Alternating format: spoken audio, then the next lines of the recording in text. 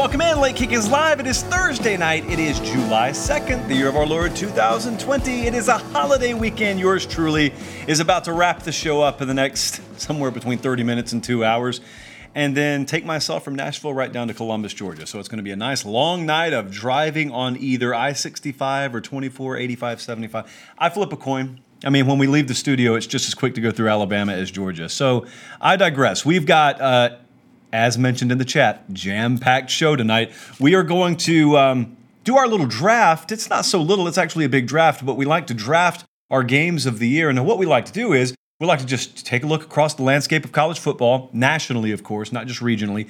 And we look at the weeks and how they shake out. Of course, you can only go to one game a week. And we draft our 5 or 6 biggest games of the year, the ones that if you couldn't go to any other game, you couldn't watch any other game, these are the ones that we want to watch. We're also going to do our mood tracking series. We're going to start this tonight. We're going to do it again Sunday night. We're going to do it over the next several shows. And we go basically across a few divisions. Like tonight, we're going to do the SEC West. Sunday night, we're going to do the SEC East. And what this is meant to do is it's meant to not necessarily grab the headlines, because headlines are just written to echo the vocal minority of your fan base on the pessimistic side and the optimistic side. But the silent majority are the 80% that just kind of, they live their lives and they wait for the season to show up. Those are the people who represent the real pulse of your fan base. So if you're in touch with those people, like we like to believe that we are here, then we can give you a lot better gauge on what, let's say, for example, the Texas A&M fan base is thinking, today notwithstanding, than necessarily someone who works in like Lincoln, Nebraska, who just watches Texas A&M from a distance. So we're going to do that tonight. We're going to talk about an email I got that I touched briefly on in yesterday's Late Kick Extra podcast, available for download, Late Kick with Josh Pate in any podcast feed that you subscribe to. And it was asking me if I thought Ohio State had been overrated over the past 15 to 20 years. I said no, but I thought I needed to give a better explanation than I did on the podcast. So I'll do that tonight, and then we're going to give you some Elite 11 takeaways that was held right down the road here, just south of Nashville. I guess that's southeast in Murfreesboro. And I got some takes on that, especially for some big names going to some big programs and some very welcoming reviews that I read from some of our guys in-house here about 2 names, really 3 names in particular that I'm going to touch on in this show. So let's get to it. All right, you can think right along with me here. We're going games of the year. We're drafting these things. I'm going to give you in order the games that I will pick if I can only go to these games. I've got 1, 2, 3, 4, 5, 6 of them. And I'm going to start in week 2. And I'm going down to Baton Rouge because I love it down there and they're very welcoming down there. And there's a big game down there in week 2. It's Texas at LSU. You remember this one last year? This was fun for me last year. I didn't get to go to Austin, but LSU played at Austin last year. This is the return trip of the second leg of a home and home. And there was a lot of talk in the offseason. LSU's offense is going to be this or not going to be this. They're going to be that, not going to be that. And it was really the Texas game that validated in a lot of other people's minds what some of us had thought Texas, or LSU rather, was going to be all along in the offseason. And granted, Texas didn't put a top 5 defensive unit on the field last year, but I mean, it's an elite program and that place was on fire and it was an early season kind of litmus test for both, but especially for Joe Burrow and LSU. Well, now you return and they've got a national championship under their belt now, but now there's a whole lot of spotlight on both programs, but I'm thinking about it from the Texas point of view. The Texas point of view is now we're sitting here with the experience at quarterback and we're going on the road and most people will paint us as underdogs in this game. And if you want to have some seismic early season shift in at least the perspective, at least the idea about what Texas football is, well, that would be a very, very good win to get under your belt. Also, atmosphere is going to be out of this world insane at that game. Just the reading, Colin's showing you Tom Herman on the B-roll here if you're watching on the YouTube channel. Just thinking about the stories and the stories and the stories that you could tell about Ed Orgeron and Tom Herman. And you can mix some Jimbo Fisher in there. Ross Dellinger's done really good writing on that whole kind of, and on the outside it seemed like a fiasco, but it seems like it was a little bit more well orchestrated the closer inside of LSU you got. And just reading and remembering about how all that stuff went down is, college football is great. Then the very next week, we're going to Tuscaloosa, Alabama. Georgia at Alabama. If you're from where I'm from, if you're from the South, I'm from West Central Georgia. So there was always this little triangle between Auburn and Athens and Tuscaloosa, and those were the three major granted, it's not a perfect triangle, but you understand what I'm saying. Those were the three programs when I worked down in Columbus that I covered the most. And Georgia and Alabama don't play regularly. So when they met in a national championship game, you can imagine what it was like down there. Very next year, SEC championship game. And now, yep, it's that time of century. They're going to play in the regular season. And here we go. It's another shot for Kirby Smart. It's the first shot since the Iron Bowl, really, and then the game against Michigan, for us to see Mac Jones. That's who we assume is going to start. I talked to someone pretty dialed in at Alabama yesterday about this, and as good as Bryce Young is, Mac Jones is going to start at quarterback for Alabama. I don't think that's breaking news, but fully expect Mac Jones to be starting at quarterback for Alabama in this game.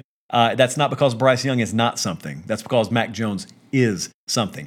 Well, you know what else is something? The Georgia defense. And so it's going to be a really, really good test, and it also lets us see, albeit early season sample size, it lets us see where that Georgia quarterback situation is. I assume we have Jamie Newman starting. We get to see Todd Monken. We don't necessarily have the usual hornet's nest that you'd be walking into in all likelihood, playing a game on the road, because, I mean, that's not what road football looks like it's going to be this year. Hope I'm wrong, but that's not what road football looks like it's going to be this year. But it's just the first real test, and chances are, regardless of how this one turns out, chances are you're walking away saying, ooh, we very well could see these same two teams again down the road in Atlanta. But man, anytime you can get those two locking up regular season, that is a treat to watch. Then I want to go to week 5. I talked about this game. Colin, I want to say it was last week we talked about this game. Maybe if you're on the West Coast, maybe if you're in the South, it's a little bit off your radar. But Notre Dame versus Wisconsin. This is not at Wisconsin. It's not a true road game. I mean, I guess you could count it as that. But this game is tentatively scheduled to be played in Lambeau Field. And this is a week 5 matchup. It's one of two major hurdles for Notre Dame. The other one, of course, being against Clemson later in the year. But I look very much forward to this one because stylistically, you play these cats from Wisconsin, and then you play a little bit later in the year Clemson. Different styles, obviously. This one, I mean, you could have frozen yourself in time in 1987 and woken up in 2020, and the style of play, with a few bells and whistles here and there added in, the style of play that you'll get from this game would be right at home in 1987. I personally love that. I think that there's potentially a lot of beauty in 16-13 outcomes. So that one's going to be smash mouth. It's going to be great. That for Wisconsin, by the way, is the week after Wisconsin goes to Michigan. So consider what we have there. I always love seeing someone go on the road, just play a big game in general, and then have another one, another losable game the next week, because for Wisconsin, I wouldn't think most people are going to expect them to beat Michigan. They'll expect to beat them, and it'll be very competitive. That'll be a single-digit point spread either way, but if they come out of that thing with a win, there you go. Wisconsin's on the national radar. Now, those of us who are pretty dialed into the game, Wisconsin's already on our radar. But those who are just casual observers, they're not thinking about Paul Chryst. They're not thinking about Wisconsin.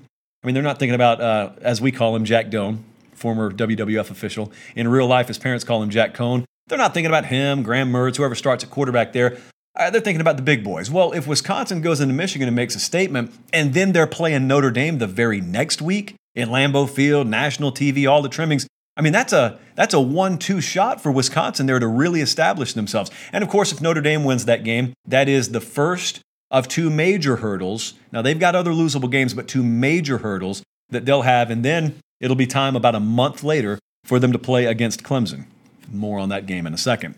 All right, our third game. This is week 8. Man, I wish we could have a full house for this one. Ohio State at Penn State.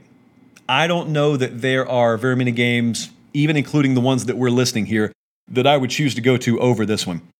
You know who I'm thinking about? Ironically, everyone's going to talk about Justin Fields, rightfully so.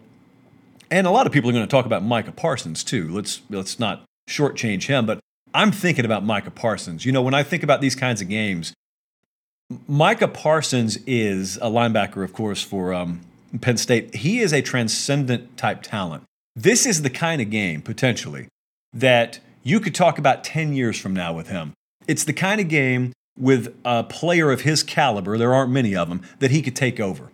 So if you try and envision ways that games could play out, and it's the kind of game he just takes over. That'd be pretty incredible to watch. But also, we get to see Penn State's offense and Kurt Schiraka in his first year as offensive coordinator, but week 8 of his first year. This isn't like when Michigan plays Washington week 1 and, no one really knows what to expect on either side. This is week 8. So we'll have a pretty good sample size of what we've seen offensively from Penn State so far. And we'll have a decent idea, is there enough firepower here? Can they stretch the field enough?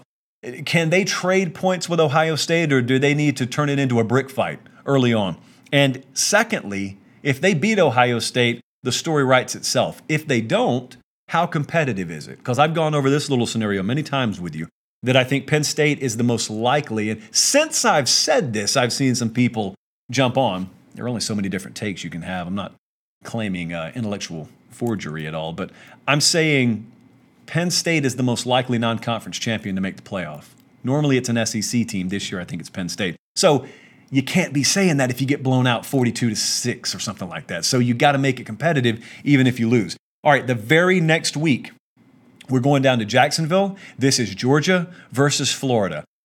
I cannot convey to you in strong enough terms how toxic things will turn, how angst-ridden things will turn in the losing fan base of this game. Doesn't matter. Now, if you're outside of the rivalry and you're just an innocent bystander, it's kind of fun to watch.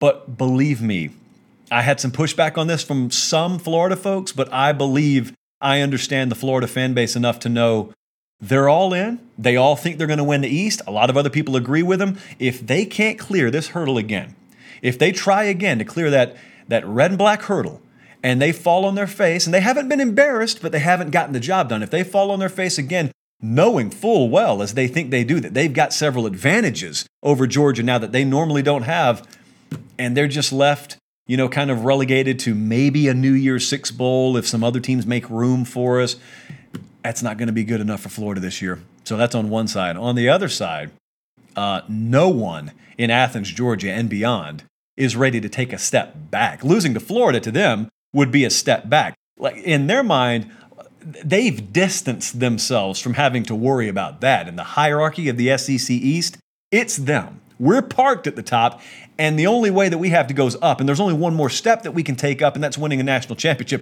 Well, all of a sudden that gets derailed potentially if you lose this one.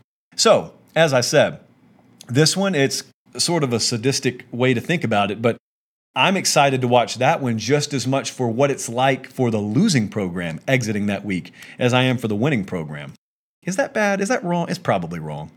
Well, let's move on. Notre Dame, never let it be said we don't talk about the Irish a lot here. They, in our final game here, are featured a second time. Notre Dame welcomes in Clemson. That is a Week 10 game. Yeah, Notre Dame gets another shot. For Notre Dame, it's like you play Alabama 8 years ago and people are still talking about it. And then you played Clemson in a semifinal game a few years ago. And then you got Georgia last year on the road. But because you don't have a schedule load, like you don't play in the SEC West, so you don't get an annual chance to atone for this stuff necessarily, unless you make the playoff every year. This is another shot for them. They were competitive at Georgia last year. Well, this is another shot. And they get them at home. Can you imagine for a second? No one's thinking about this. Everyone thinks Clemson's going to win this game. Can you imagine if Brian Kelly were to pull that game off? Let me tell you what it does. First off, it may knock Clemson out of the playoff. That's first. Secondly, it's obviously thrusting Notre Dame right into the playoff conversation if they're not already there.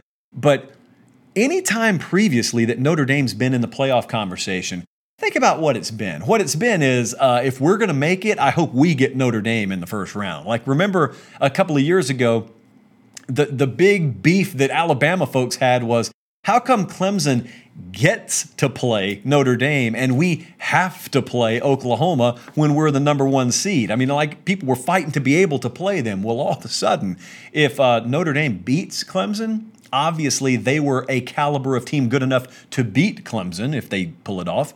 Then all of a sudden, I wonder what their prospects look like for the playoff. I wonder if everyone's quite as anxious to play against them. I mean, how has the game gone? Have they pulled it off with a +4 turnover margin? Did they play them straight up and just knock them back? I mean, how did they pull this game off? Was there injury somewhere that was very significant for Clemson? Or does Clemson go in there and win 34-17? So those are the games that I picked. There are obviously more big games. Like, for instance, who wouldn't want to be in Eugene, Oregon in week 2 for Ohio State at Oregon? I couldn't go there because I was already in Baton Rouge. See, this is what's kind of aggravating. Like that week, for instance, that Clemson plays Notre Dame. I mean, that's also LSU Alabama week. I ask every year. I don't ask for much. I don't even ask for multiple shirts. I just wear the same one.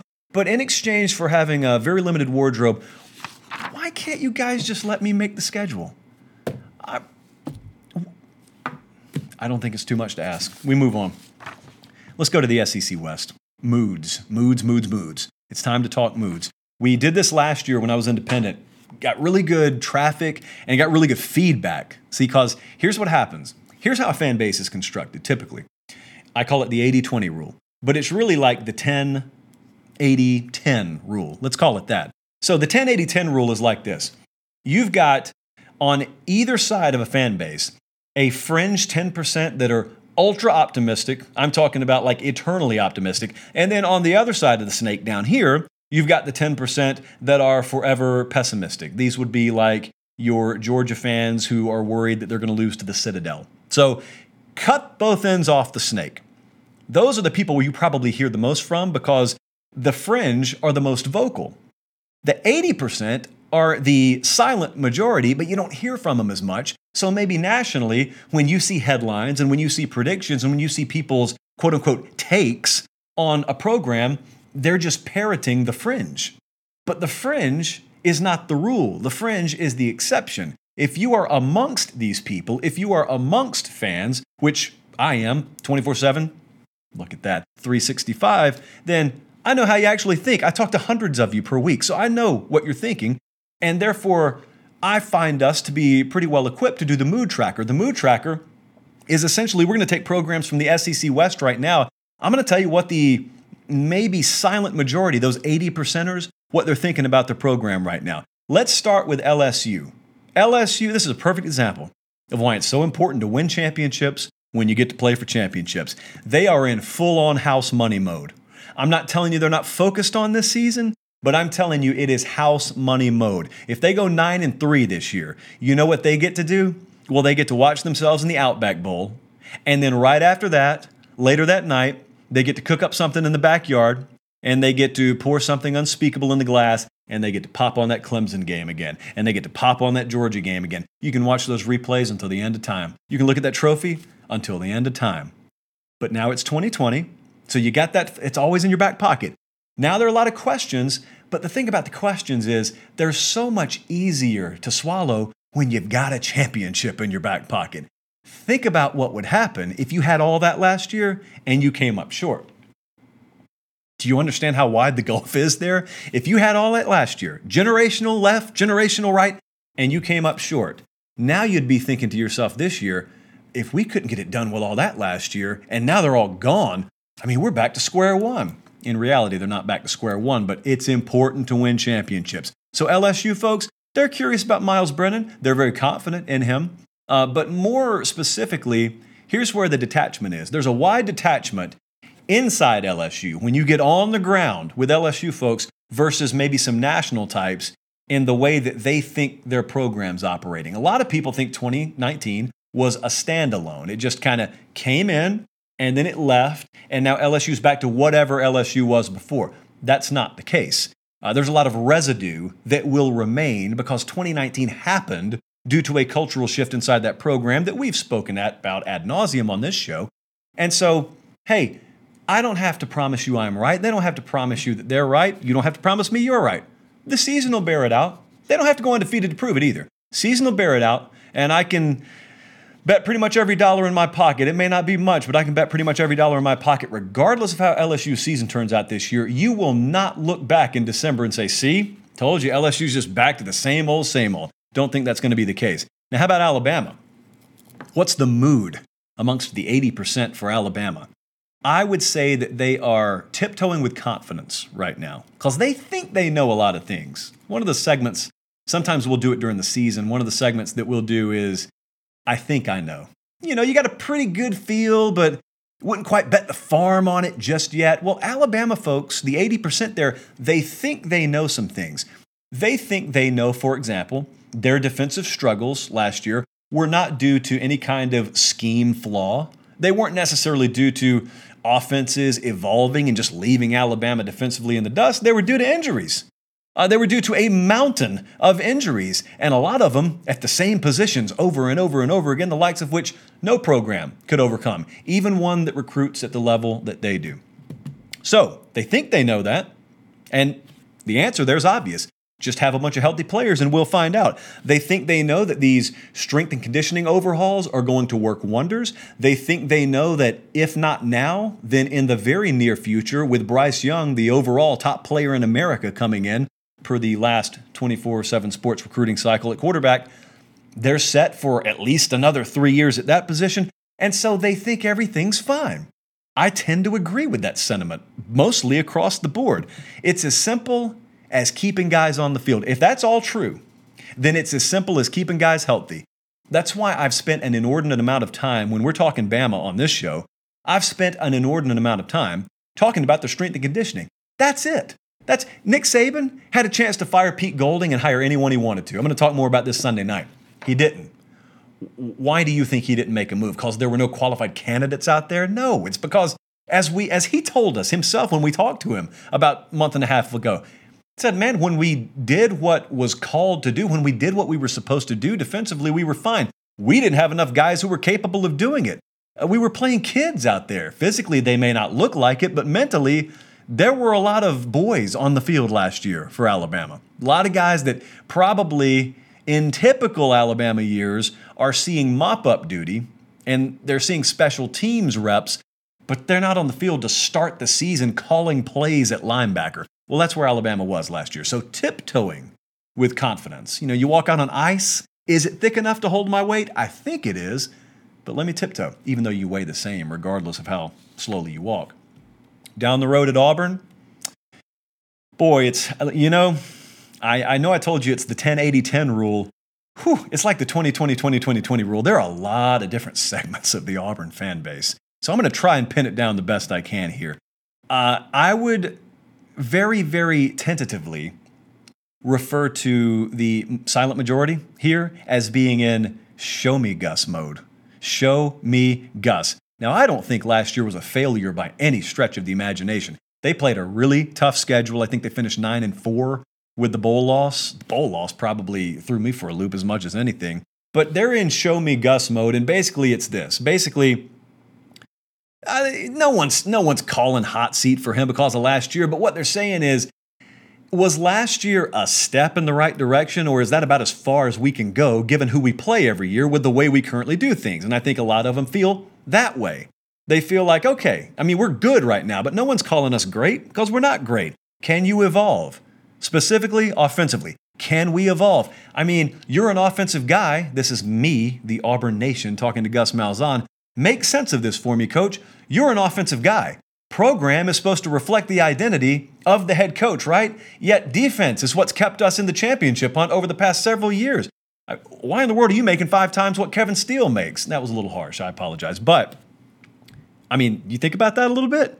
What's been the identity? What's been their calling card? What's the hallmark of Auburn football when they're winning over the last 4 years? It's been defense. So can we evolve a little bit here? Can we have an effective enough offense that, doesn't stall after the first 10 or 15 scripted plays? Can we develop a quarterback in-house? Bo Nix had some promising flashes, but he also had some very bad decisions at times.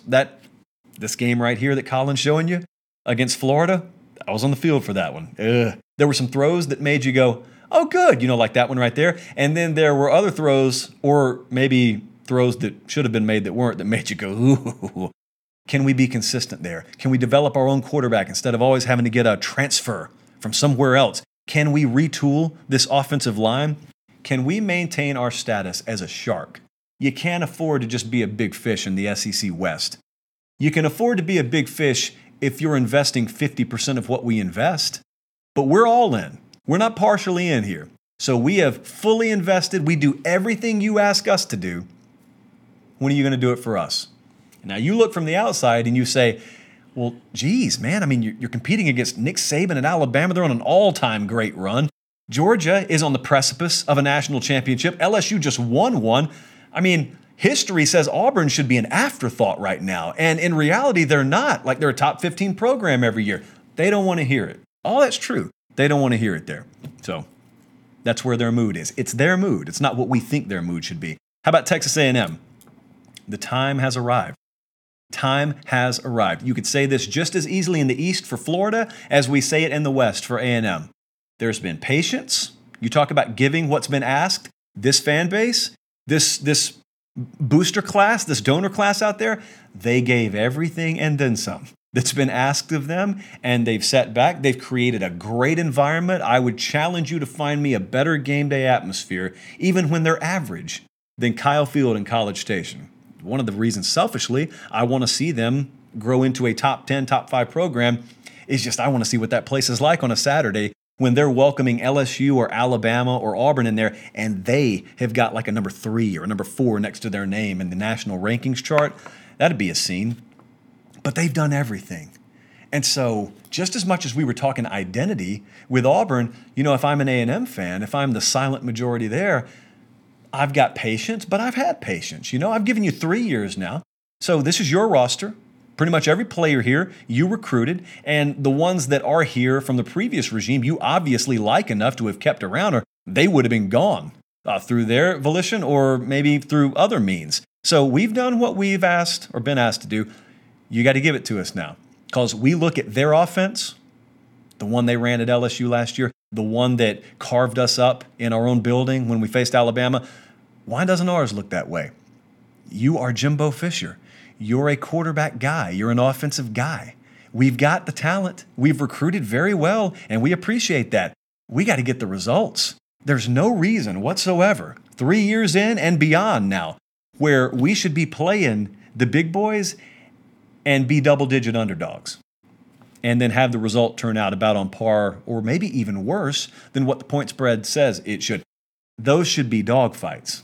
Maybe not year 1, maybe not year 2, but year 3, yeah. So your trademark is offense, your trademark is developing quarterback, and we got one that feels like he's been there about 20 years now, and Kellen Mond, do something with it.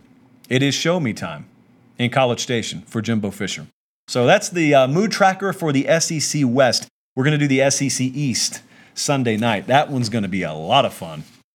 Whole lot of fun. All right, so Chris on Twitter the other day, let me pull this out. I had to print it off. So we do the Late Kick Extra podcast. That drops every Wednesday.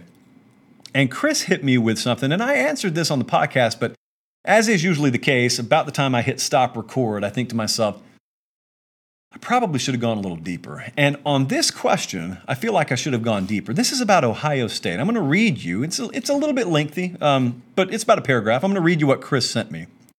You tell me what you think. I'll tell you what I think.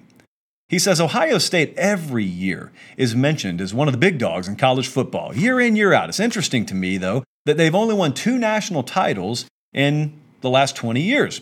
With the way they recruit, the way they develop talent, as evident by the NFL draft, is it time to dig in and maybe talk about how underachieving they've been? I get that winning a title's hard, but with everything from recruiting to NFL guys they've developed, I don't think it's unfair to expect more than 2 in 20 years, especially when this is a program that for the majority of the time is talked about every year as being a playoff team and a national contender. All right, it's not the first time I've ever heard that. So let me give you my take. Nick Saban has ruined college football for a lot of people. Alabama's ruined college football for a lot of people. Here's how I know. Pretend like Alabama didn't exist for a second. Would anyone think that way? Would anyone be suggesting to you that only 2 titles in the last 20 years is underachievement if Nick Saban wasn't at Alabama? If let's just drop him from the face of the earth, an average 8-win program per year exists where they right now exist. If you didn't have that standard, if you didn't have that example, and I know you do, but if you didn't, if you just removed one thing, changed one thing about the sport, this wouldn't be considered underachievement. 1 title per decade? Look historically. How many programs have pulled that off on average? You're averaging 1 title a decade. Historically, you're doing better than like 98% of the sport is. But we do have that example at Alabama, and so that is what everyone is held to right now. You average one title per decade, though. For me, I'll take it. Here's what I care about, though. There is a lot of skill involved in winning a national championship. There's also a little bit of luck involved in winning a national championship. But there's just a lot of skill involved in being a contender every year. You got to get a little bit of luck go your way, the bob play, the bounce of ball play. You got to have some things go your way. But the real skill is having yourself in position every year. Just put yourself within striking distance every year, and it'll happen. It won't happen every year. The stuff Alabama does is not normal. You're not supposed to be able to do that. Put yourself in striking distance every year. So here's what I did. I said, let me go back. 2002, that's where I want to go back. That was their national championship. They won over Miami. I want to read you where they finished in the national rankings each year, starting in 2002, ending in 2019. Here's where they finished. And we're asking, by the way, how many years have they been in contention? How many years has it been within their grasp? How many years have they put themselves in position? Here's where they finished. Number 1, number 4, number 20, number 4, number 2, number 5, number 9, number 5, number 5, unranked. 3, 12, 1, 4, 6, 5, 3, 3. That's insane. That is insane. That's getting it done. That is getting it done, and that's putting yourself in position. They've won several conference championships. They've won Rose Bowls. College football is a sport of streaks. This is at least how I think about it. Clemson's on one right now. Bama's been on one, like I said, the likes of which you're not supposed to be able to do for over a decade. But Clemson's a good example right now. Clemson did all the right things. They recruited the right way, and they got the right quarterback, and it doesn't hurt them that they're in a very soft division and very soft conference, but still, they get it done when it's playoff time too. But it's a game of streaks. This is a sport of streaks. Streaks require an elite head coach, an elite quarterback usually, and an elite roster. Well, they've got all those boxes checked, and they have for a while. They've had all those boxes checked at Ohio State, which puts you in prime position to rattle off one, to put up 2 titles. And you're talking about 2 titles in 20 years? Ohio State's in a position right now where if they won the next 3 national championships, that wouldn't be shocking.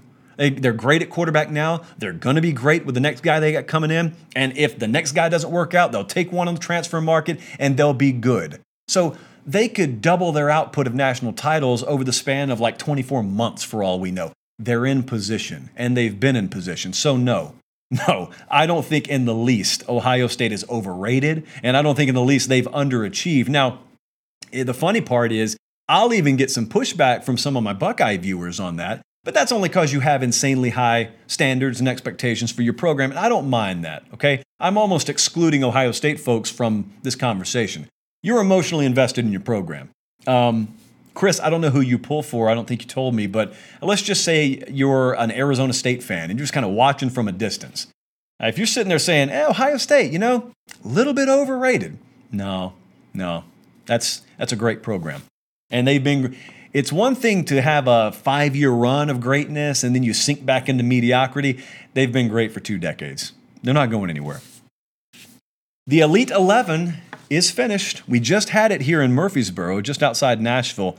And I wanted to talk about the Elite 11. A lot of you were talking about this in the comment section. A lot of you were DMing me on Twitter, at LateKickJosh, by the way, about this. And I picked out 3 guys. There were several names that you could choose from. We got a lot of wall-to-wall coverage regarding this event on 24/7 Sports. If you don't know what the Elite 11 is, it's basically just most of the best quarterbacks in the country. And it's a series of events, and then you have the finals, and it's just a bunch of competition. They try and put pressure on guys. They put them in uncomfortable positions, and it's meant to basically weed out the elite guys from the good guys. There aren't any bad guys at this event, but it's the best quarterbacks usually in the country. And so I wanted to talk about a few here. And Barton Simmons has done a lot of work on this. Andrew Ivins has done a lot of work. A lot of our guys, Steve Wilfong's done a lot of work on this. But I was reading the takes from Barton and Ivins today, and I was looking, for example, with Ty Thompson, who's committed to Oregon right now. That's a big 6'4", 200-pound kid, well put together. He's a 4-star guy. And I look at Oregon, and we always talk about Oregon. Everyone asks, I was asked this week on the Late Kick Extra podcast, hey, what is it that separates Oregon right now from like Clemson or Alabama, being up there every year with them? Well, it's quarterback. It's offense and it's quarterback. You'll see defensively this year and from now on, defense is not going to be an issue for Oregon. They're stacked. They are very excited about that. It's what are you going to have at quarterback? I mean, you may be good enough to win the Pac-12. What do you have? Can you go shot for shot? Or does it look like when Georgia played LSU last year and they got on the same field with an elite, top-notch offense? They're good defensively. They just couldn't keep up. So that's the separation with Oregon right now. Well, why is this important? Because Ty Thompson is committed to Oregon. I want to read you something Barton Simmons said. Just a couple of months into 17 years old, he's already a very imposing figure. He can power it through cutting wind, make every throw. He's also very athletic. So we've got true dual threat capability here. Now, this event is not really designed to feature that. But Barton continues, the Oregon commit is still an upside player more than anything else, but the tools he put on display in Tennessee will catapult him into new company. So you're talking about one of the bona fide top 5 or so quarterbacks in America here. That's the caliber that you have going to Oregon. Ivans said about Ty Thompson, there's one quarterback that's a lock to move up in our rankings based on his performance. It's Ty Thompson, the type of prospect that seems to be getting better and better each time we see him, which is exactly what you're supposed to do in the high school setting. I'll tell you another one that really stood out to me, and that was Brock Vandagriff. Now, this is a guy for maybe some different reasons that I've had to focus on. He's a 5-star guy, but he plays small-time competition in Georgia. Doesn't necessarily matter. You could be the greatest quarterback in the history of the game and play at a middle school. If you're great, you're great. But some people usually have questions when you're watching the film, and you've also had an injury here, a leg injury. So just some questions that have lingered in some people's minds about Brock Vandagriff. Now, you talk to Rusty Manziel, who works for the Dogs 24/7 site and just covers Georgia like nobody's business, and the state of Georgia, too, like nobody's business. He's adamant. Like, this dude's skills translate no matter what level you're playing at. Well, at this event, he validated a lot of that. So this is Barton on Brock Vandagriff. This is a Georgia commit. Think about what separated Georgia in some close games against big competition. The most impressive showcase, this is Barton talking, the most impressive showcase for Vandagriff was the Wednesday accuracy workout that really wore some of the other quarterbacks down. His conditioning and accuracy won the Georgia commit the event and further validated he needs to continue to be on that short list for number 1 quarterback candidates. That is our director of recruiting telling you this may be the best quarterback in the country. As for Andrew Ivans, he described Brock Vandagriff's week like so. Crisp mechanics, quick release. He looked elite in his first outing on a national stage since injuring his fibula. So, you got small-time competition he's playing against. You got injury concerns. Didn't matter. He came in here this week, and this is all about competition. Validated a lot of the things that people suspect about him. They just want to check those boxes with their own eyeballs. And then the other one, and I've talked about this kid several times, J.J. McCarthy, who was in Illinois. I think he's transferred to IMG now, but he is the 5-star Michigan commit, 6'2", about 195. This is a guy that bears a lot of watching, because if they get the right quarterback up there and Josh Gaddis is indeed the right offensive coordinator, you got potentially a new elite program at Michigan. And it didn't happen in year 1, 2, or 3 for Harbaugh. Maybe it happens in year 5, 6, 7, 8. Barton on J.J. McCarthy.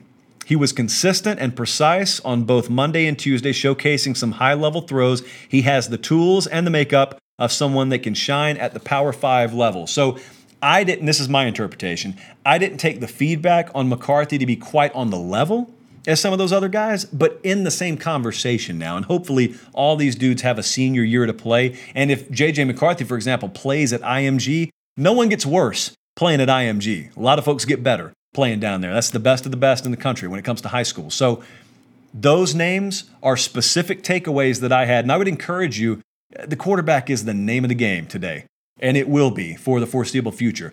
Hit up 24/7 Sports. There'll be a lot of coverage today. There already has been. We've got coverage from that event stretching into next week. I know Steve Wilfong will probably talk to some guys, and you'll have a lot more, and that's the kind of stuff, if I direct you to read something, I think it's worth it, and I think that coverage is worth it. All right, listen, I got to drive like 6 hours tonight, so I got a long way to go. The Late Kick Extra podcast is available for you from this week. You guys have given us 5-star reviews, and we so appreciate it. Those written reviews and 5-star reviews, please keep giving us those. Please subscribe to the 24/7 Sports YouTube channel. I had an update for you. So going into last week, 88.4% of our viewership was from unsubscribed viewers.